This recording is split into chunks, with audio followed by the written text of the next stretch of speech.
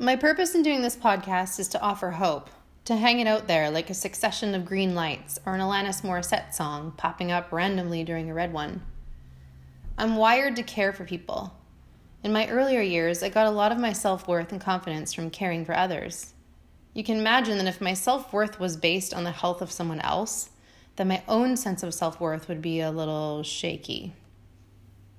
Most of us have taken on the role of caregiver at some point in our lives, some more, some less. Whether by choice, career path, or life circumstances, we end up taking care of others in some capacity or another.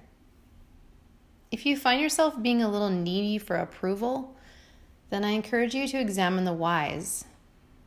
Nobody's self-worth should be dependent on anyone else. But for caregivers in general, here are some guidelines that I follow. Number 1 is boundaries. Establish boundaries. Put on your own oxygen mask before you help anyone else, otherwise you will seriously die. No, seriously. You'll get some weird virus in your heart or an autoimmune disorder like psoriasis, and it'll get infected and you'll be so the fuck worn out that your body will just be like, I'm done. Number 2, do not take anything personally. As soon as you bring it into your own mind and body, then it sets up camp there, and then all of a sudden you're sick too. This isn't a free pass to be a cold bitch, but simply a warning to stay as emotionally healthy and mature as possible, and if you need help, then go get it. Which brings me to number 3. Don't try and be a hero. You're already a hero because you're there. It's not your responsibility to save anyone. You're only responsible for yourself. And if you feel like your own self needs help, then go get it. Number 4, be human. At your healthiest self, you're going to sound like a therapist to the person you're helping, and it gets a bit nauseating. Feel free to throw a fit. Eat 4 liters of ice cream. Take your clothes off in public. Chain smoke a pack of cigs and puke into the dead planter on your balcony. And then get up, brush yourself off, pop a piece of gum, and get back into the game. I was born in Calgary, Alberta, in Canada on January 7th, 1978. But our family only lived there for a short time. My dad is a recovering alcoholic, but spent the first 10 years of my life in the throes of his addiction, so he would feel remorse, move cities and countries for a fresh start, relapse, rinse, repeat. I spent my preschool years in Los Angeles, California, before we moved back up to the Lower Mainland in BC. Most of my formative years were spent in the evangelical church and on the soccer field. I went to a Christian private school and received my undergrad from a local Christian university. I married Jason, my high school sweetheart, at 21, and we had our first child, Jake, when we were 22. Freddie was born 2 years later, then I had a miscarriage, and then Katie was born 3 years after Freddie. Jason and I got miserable, spent $1 zillion on therapy, mostly for me, and divorced in 2010. I met Andrew and his 2 children in 2011, merged families, and became pregnant with Callum in 2013. Andrew and I were married in 2015 and then had Jesse in 2017. We have a combined total of 7 children. I played my last soccer game and ran my first marathon in October 1998, and I haven't looked back. The night before a race, I will lay out my fiercest singlet, the sports bra that doesn't chafe, the shorts that have carried me through the toughest workouts, the shoes I paid too much for, and my lucky socks. I put my very best into preparing for this one event, and yet the irony of the marathon is that it doesn't care. It does what it wants with me. It bleeds through my socks, trips me up in my shoes, whips my singlet with demoralizing wind, not because it loves to hurt me, but because I let it make me stronger. I forget that I don't put the best version of myself on the start line. I find her at the finish. But what would we line up if we had to put the best version of ourselves forward? What are we most proud of? What gives us strength? Attributes like kindness? What makes us feel most comfortable? And how have we evolved over the years into this best version of ourselves? What kind of person did we start out as? And how many of us would admit that adversity has in fact made us a better version of that person? I often wonder why we're born with things like an appendix, wisdom teeth, foreskin, moles, and gallbladders, if all that ends up happening is that we get them yanked, snipped, and cut out. Or maybe these lovely little items are indeed planted in our vessels for a purpose of some sort, to serve a greater good. I have my wisdom teeth, but holy sweet mother of Farley, they're huge. If God wanted me to masticate spinach and alfalfa all bloody day long, he certainly gave me the tools. It takes me 45 minutes to brush those beasts. My parents, because they care about whether or not I would fit into society, footed my orthodontic bill when I was a tween because A, I looked like Nancy Kerrigan got the baseball bat in the face, not the shins, and B, I really wanted braces, or so I thought. I had braces for a solid 800 years. At one point, I had my 12-year-old molars removed to make room for my wisdom teeth. Lucky me. I swear my wisdom teeth each have 7 corners. We are all born with, or develop very early on, stuff that seemingly has no purpose. Maybe we have a huge amount of pride or obsessive compulsive tendencies. Or maybe we're overly sensitive, crumpling under the smallest pressures. What are we supposed to do with these characteristics? Do we always have to yank them? I'd like to think not, but maybe that's just the hippie in me. I think pride creates hard workers. I think obsessive compulsive tendencies give birth to people who are goal-orientated and driven. And I think we need overly sensitive people to balance out the asshole factors of the prideful and obsessive compulsive people. What do we end up with? Balance. Our lives become surrounded with people of all types, from all walks of life, each giving a piece of themselves for the sake of life and love. Some of us are gay. Some of us have our gallbladders. Some of us are meat-eating conquerors. Some of us are vegans. But we all deserve to wear our crowns. There's no need to take them away if we can use our teeth for wisdom. Our stories begin in our family of origin, the foundation laid for us before we could even approve of the construction. We merely look up, think, oh shit, and then we adapt to our surroundings. I wish I could say that some of us get the privilege of being born into mansions, golden streets, and everlasting Wi-Fi, but that's just not the case. Not because we're not loved, but because we are not underestimated. My surroundings were full of love. Far from perfect, though, thank goodness. The gaps of imperfection gave root to growth I would have otherwise never known. I love my mom. When I was a kid, I'd tiptoe into my parents' room, and I'd tap, tap, tap my mom on her left shoulder, my heart beating in my throat, and she'd stir. Groggy, she would open her eyes and gently ask me what I needed. You, I'd whisper. I can't sleep. Our feet would pitter-patter across the hall into my room, where I'd climb into bed beside my cat Harley, and I'd lie on my stomach with my face turned toward the edge of the bed where my mom would sit. She'd take a tissue and lightly stroke it across my forehead, and while my body began to relax, my mind fought back with a worry that she'd stop. Back and forth, the tissue would go.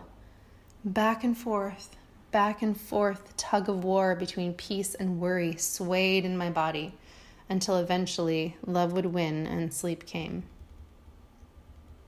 I love my dad. The things about him that pissed me off for so many years were the very things I would see in my own reflection. I wanted to forgive him, but it never worked until I first forgave myself. Now all I see is his gentle eyes, his pride for me, the way he holds his chest with his crossed arms, his right one a touch weaker from his stroke, as he throws his head back and laughs gregariously at his own jokes, like his daughter, like father. And it took me many years to be proud of that, but now my love for that man is so huge that I swear it makes up for lost time, the way a warm spring breeze makes us forget the frigidity of winter.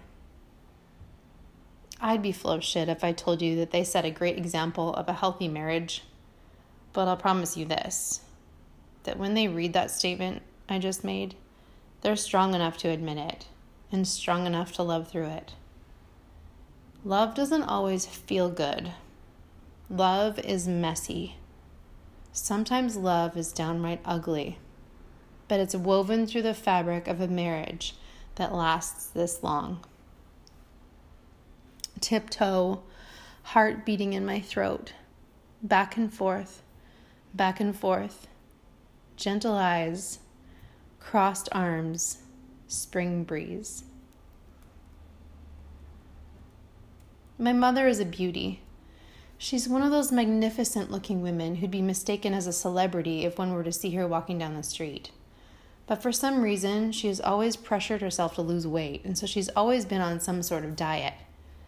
At one point, I recall her signing up for a program that delivered pre-packaged, pre-portioned food right to our front door. For the convenience of having slimmer waistlines, one merely needed to hand over one's digestive tract as a ransom.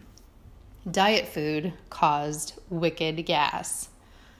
One night, I guessed unbeknownst to my sweet, beautiful mother, she passed wind in her sleep and woke my dad with the smell. Except my dad, delirious with sleep, had mistaken it for an actual natural gas leak. He shook my mom awake and shouted, "Natural gas, baby! There's a natural gas leak somewhere!" And so began our forever long family joke. Whenever we smell something stinky, we exclaim, "It's natural gas, baby!" We all pass wind in our sleep, but if our partner lets one go and it smells, it wakes us up. Because it's not one of our own. It often takes someone else to fart before I even acknowledge the fact that farts actually smell bad. All of my bad habits, my mistakes, and complete life fuck-ups are often overlooked until I see them in someone else. And then all of a sudden it stinks, and all of a sudden I'm like, oh wow, I need to stop doing that. Boom, just like that. I can pass gas in my sleep for years, but once someone else wakes me up with the smell, it becomes an emergency. I grew up in the church, and from time to time, people would give their testimony. The term testimony is a Christianese term for life story. Christianese is a fancy language spoken by Christians, including, but not limited to, the terms blessings and born again. When Christians give their testimonies, more often than not, they go like this. I grew up in a Christian home, but then I backslid. Christianese for I smoked a cigarette and littered my McDonald's napkin. In my teen years, but then I gave it all up for the glory of God. Christianese for as long as God doesn't ask me to stop masturbating, I won't smoke or litter ever again. I've heard many people give amazing stories of their lives, in church and not, that have rocked my world. It's truly incredible how many people have horror stories and how their faith has helped them not only live through it all, but live well. I love hearing those stories because they inspire me, and they inspire me because they are real, tangible, applicable. An imbecile can shit the bed, but it's what we do with the mess after that makes all the difference. It takes guts to get back up, clean the mess, and move forward. When people share their stories with me about how they messed up, how the pain felt, and how they're moving forward, I get humbled and feel honored that they trust me with their vulnerability. That's what life is about, right? Vulnerability, trust, making mistakes and cleaning up the mess together. Arm in arm, connected by the bridges of our imperfect humanness and the tightropes of faith. Sharing our hearts, our testimonies, our stories. Amen. The first time I took a CPR course was in high school. I can't remember why we had to do it, but I remember being snobby about having to breathe into a mannequin's mouth, pressured to do all I could to save a plastic torso from the world hereafter. At 16, I barely cared about anyone besides myself, and the fake choking and drowning germ magnet was no exception. I rolled my eyes, breathed new life and a new mutation of the latest flu bug into the plastic mouth on the floor at my feet, and passed the course. Thankfully, the only time I've ever needed to use any knowledge from that course was when Katie was about a year old. She was perched in her high chair, chewing on a piece of meat from dinner when it suddenly became lodged in her throat. Not before long, the food got loose and she proceeded to throw up her entire meal all over the floor at the dinner table. There's something that's stuck with me from that CPR course, though, after all these years, and that's the fact that when a person is choking, their first instinct is to get up from the table and isolate themselves. and that we as observers should never let them wander off alone, because it's in these moments that they often choke to death. And what I've also noticed is that when people suffer, like when we are emotionally hurting, we do the exact same thing as the choker at the dinner table. We go off on our own, work at the hurt that is lodged in our hearts until we can breathe freely enough to function, and then we return to society. But you know what?